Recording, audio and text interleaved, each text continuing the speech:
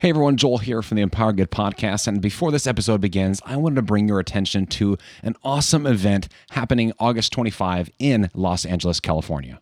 My good friend Ashley Kachadorian is putting this event on. It's called Cheap Seats Society. You can go to cheapseatssociety.com or check it out at Cheap Seats Society on Instagram.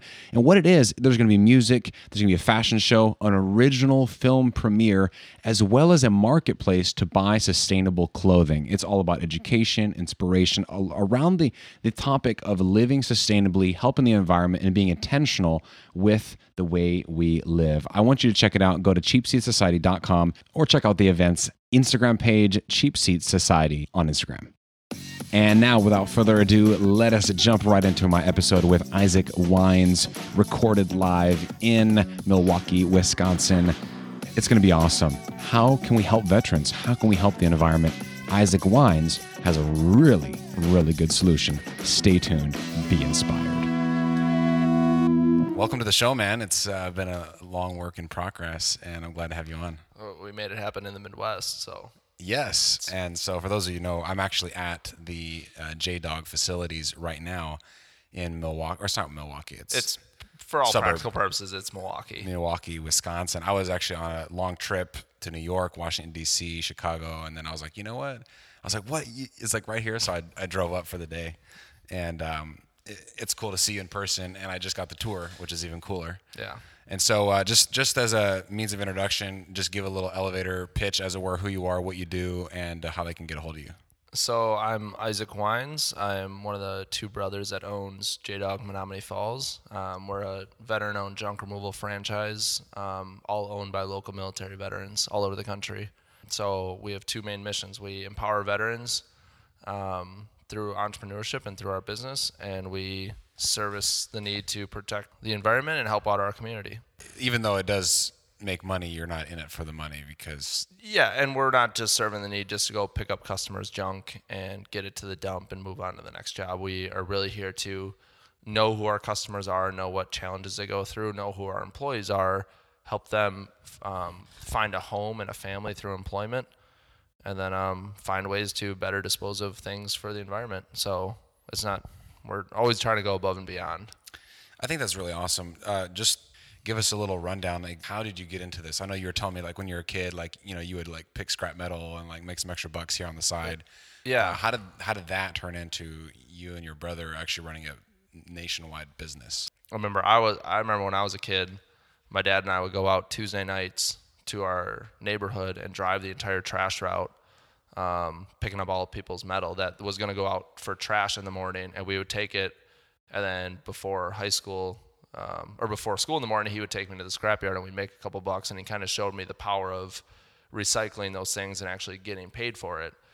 And then in high school, I was in a band full-time, and I wanted to be a full-time musician, and I was working 3 jobs, and really nights and weekends of high school, I just want to make extra cash. So I owned a van and trailer for the band, and that's how we transported our gear and our people. So when we weren't playing shows, I used the same van and trailer to clean up people's basements and move them when I was 16, 17, 18 years old. You weren't playing heavy metal, were you? I was. Just kidding. Oh yeah, all heavy metal. So sorry, I just had to. It was a hardcore metal band. But at the same time, you were picking up metal. Yeah, I was picking up heavy metal. That's awesome. So then when my band was touring, I toured for about 4 or 5 years all over the country out of high school, and I was working a full-time job, but I was also just then I started cleaning out old warehouses in Milwaukee and rehabbing old buildings and doing large-scale projects, and it was just me and like a couple buddies, and my brother and I always planned out for about 10 years we wanted to start our own business, and he got home from deployment and went through some life changes, and I was ready to phase out of the musician part of my life and my band. And we just kind of dropped everything we had 2 years ago and went all in on this business. We didn't work another job. We didn't take a paycheck from anything else. We literally just cut everything out of our lives and started this business and wanted to grow it.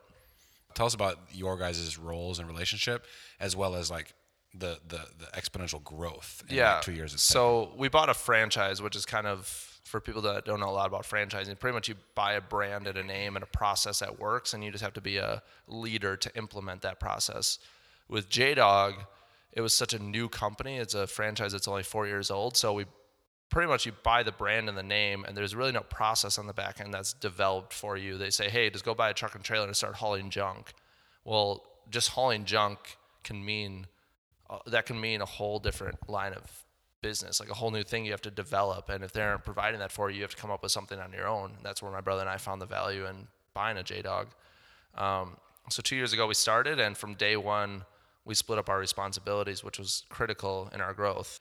Him and I could have made a lot more money day to day if him and I were hauling junk in the truck all day, but we would have never grown as a business because no one's out networking and promoting the brand. So he didn't even really step foot in a truck. From day one, we hired a part-time guy, and me and a part-timer figured out how to haul the junk, and he figured out how to start getting customers and start growing our brand. So really 2 years ago, it was the two of us, a truck and a trailer, and now we're over, I think, 40 or 50 employees, somewhere there, with 22 trucks and 7 locations nationwide. That's really awesome. In the tour, you told a story about one of your employees, which is really powerful. Give us that summary there. And just I thought it was just a beautiful illustration of really that just kind of encapsulates the mission of J-Dog. Oh yeah, I mean, Steve's one of our employees, and he is the poster child of why J-Dog exists. He is a 62-year-old Marine vet. He was in from 74 to 78 out in Hollywood, and he had struggled with alcohol and alcohol abuse for many, many years, and had a lot of family issues over the years. And really he's been sober about 10 years now, and he lost a lot of his family due to alcoholism, lost jobs. He was pretty much he was homeless, he was jobless, he was jailed. He ended up in jail more times than he can remember. And he wasn't living a great life. So 10 years ago, he got sober, and he went to the VA for help. And the VA said, hey, we're going to try to find you a job. And he went through 7, 8 jobs, and they just couldn't find the right fit for him because he cared too much about the work he was doing. He wanted to make a difference in society, but when he was washing tables in a cafeteria, for example, he didn't really find that sense of purpose, and they didn't really value his employment. He didn't know his boss's name, which was an issue. So we found him a year and a half ago. It was kind of a challenge to figure out what skills he had and why he acted the way he had, because he was an alcoholic for so many years. And that really messed with his brain a lot. But he's a great guy. So he's been hired for us for a year and a half now, and he's truly the lifeblood of our company. I mean, he comes in 7 days a week, 365 days a year. The guys know they can see him. He's the earliest guy to show up, and he's one of the last to leave every single day. And he just lives and breathes J-Dog. But he found a home. He found somewhere he can come to every day and feel accepted and feel a sense of purpose again. And it really just keeps him away from any bad habits that he would ever have to deal with in life. And so it was a very meaningful story of us being able to hire him as a full-time employee. And our PR company through J-Dog wrote a story about it. And then the New York Times picked up that same article and wrote it about him. So he's kind of become a nationwide celebrity, and he doesn't even care. He just likes hauling junk. There's no more feel-good story than that. Like, if that's why our company exists. We just use junk removal as our avenue and as our discipline to hire veterans and empower them. I really see it, just transformation is like the word that comes to mind. Yeah. Both in people's lives as well as the environment. Talk to us real quick about just how you guys strive to do, literally just go the extra mile. But tell us about the environment side and how J-Dog is actually making a difference there too, and how you're different, which kind of also is another illustration about just complete transformation. That complete transformation is possible.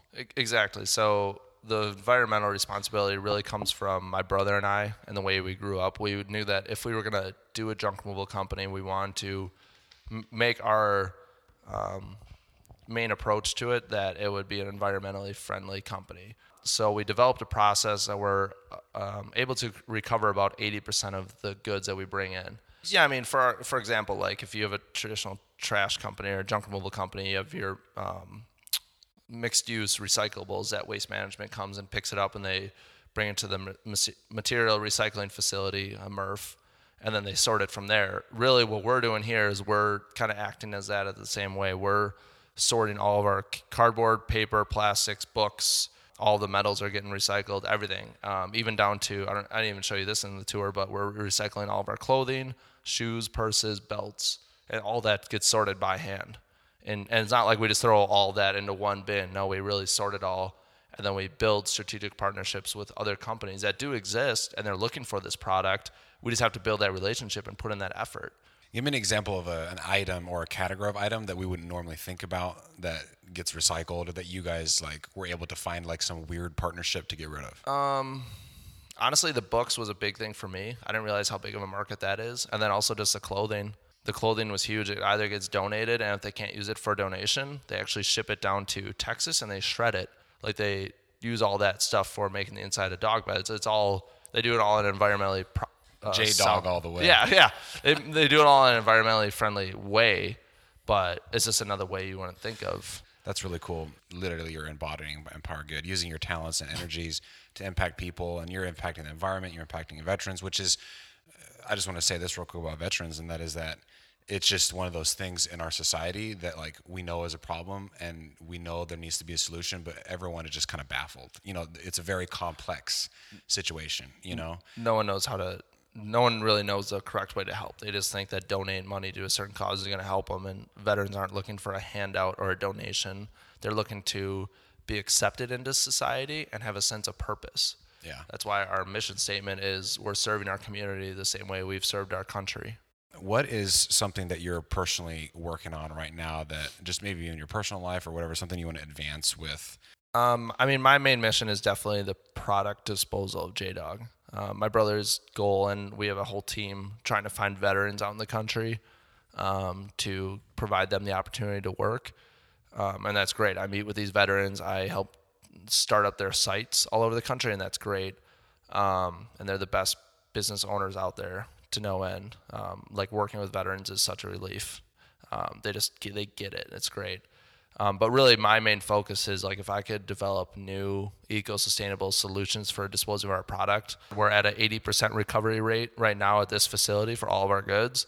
Eventually we want to be above 95% recovered of all the goods that we bring in, so that we can bring in any type of material into this facility and recover it no matter what it is pretty much. And our guys know it front to back. And also, I mean, I really don't speak to that too often, but we're bringing in these younger guys, 22, 23-year-olds that just got out of a 4-year term for the military or even just out of high school and they didn't join the military.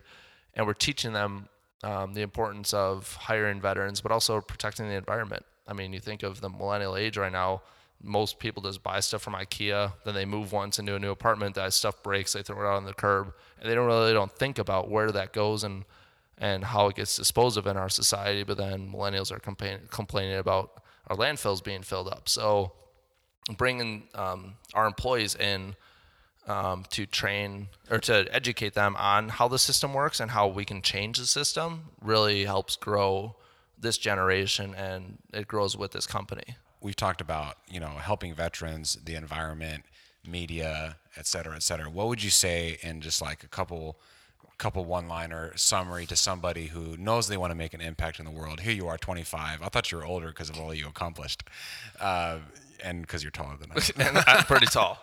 I gave you a hug when we first met. I was like, it's tippy-toeing. But what would you say, like in summary, to kind of summarize like what you want the people listening to get out of it? They want to make a difference. What should they do? The biggest thing that I've had to accept is I wish I could help more people every day. I wish I could inspire more people, and like it frustrates me that I can't get coffee with inspiring people every single day and like motivate them and help them. And it actually came out of lyrics of a song that I listened to, and it was just find out what you love doing in this world. Don't try to change the world. Just find out what you love doing and do that every single day for the rest of your life, and eventually the world will change. So for some odd reason, I love junk removal. It's the weirdest thing. I walk into a warehouse full of thousands of pounds of debris, whatever it is, metal, recyclables, whatever, junk, and my eyes light up instantly. I'm weird as hell like that. But I walk into warehouses in people's basements, and I just look at it as a challenge and an opportunity. Like, I don't know what's behind these boxes or how we're going to get that heavy fridge out of a basement or how we're going to move that 1,000-pound machine in a factory. But, like, it's a challenge to me, and I love being up against that challenge. And I never thought that me doing junk removal and being so environmentally friendly and caring about recycling stuff was going to impact so many people's lives. But we just kept our eyes open, and we thankfully found the J-Dog brand to help hire veterans while we were doing it to make it all around a good cause. So really that's just my main motivation for people is like, hey, just be open to talking to people, meet with people, learn about their lives, but really just find out what you love doing and you're good at and you like doing, and just do that every single day. I mean, this business started 2 years ago with my brother and I in a truck and a trailer. And like I said, we're over 50 employees now. And literally like a month after we started our business, we bought our second truck, and I got to hire my bassist from my old band and his twin brother and teach them how to do junk removal. And I thought that was the coolest day of my life. Like, I got to hire my best friends and give them a job and teach them about what I like doing. And like, that was just 2 employees. Like, now we're up to 50. I can't even keep track of what we do all day, every day. But so like, I just get excited about the little things. I don't know. Yeah. And I don't take what we've done or the building that we've built or how many employees we have for granted. Like, I still think back to how humble I was 2 years ago when I had the opportunity to start a business. I just know where I came from, who I am, what I like, what I'm good at. And I just take all those skills. I don't dwell on what I'm bad at. And I just take all those skills and move on with my life. Connect with good people. I mean, use people as your resource. People is the biggest part of our company by far. Anyone can haul junk. Anyone can buy a building and buy trucks and trailers and go out and do what we do. But surround yourself with good quality people and always pushing for the best of them. That's my advice too. Like, I had to, over the past 2-3 years, especially with starting my business, unfortunately I had to eliminate a handful of my friends from my friend group just because they were kind of toxic to me. I mean, they were still stuck in the rock star stage of just whatever that means. I mean, drinking, smoking, being lazy, just working your part-time job to play a show on the weekends. And that's fine as long as they're happy. That just wasn't me. I had to meet and surround myself with inspiring people. And that's just helped me tremendously grow as a person and as a business. I've just been in a whole new headspace the past 2 years. I appreciate you being on, man. Yeah. It's been inspiring. But what's your handles? How can people get a hold of you if they want to connect with you, have you on their show, or just say what's up? Yeah, so on Instagram or anything, you can just find me at Isaac Wines. It's ISAACWEINS. But if you just look up J-Dog, look at what we're doing, follow me on Instagram. That's where I'm most active. And thanks for being on the show, man. Fist bump. Hey everyone, thank you so much for listening. Your attention, the fact that you give your time and attention to this podcast means so much. I pray and I hope that you're inspired to go out there and do something awesome. If you are inspired, please do take a screenshot of this episode, what you're listening to right now, share it on social, tag a friend, and let me know that you have been blessed. I would really appreciate that. Also, stay tuned for this week's episode of the audio vlog coming out this Wednesday, as well as an awesome episode with none other than Ashley Cachadorian from the intro that's doing Cheap Seat Society. It's coming up this next week. Stay tuned. It's going to be awesome. And by the way, don't forget to empower good.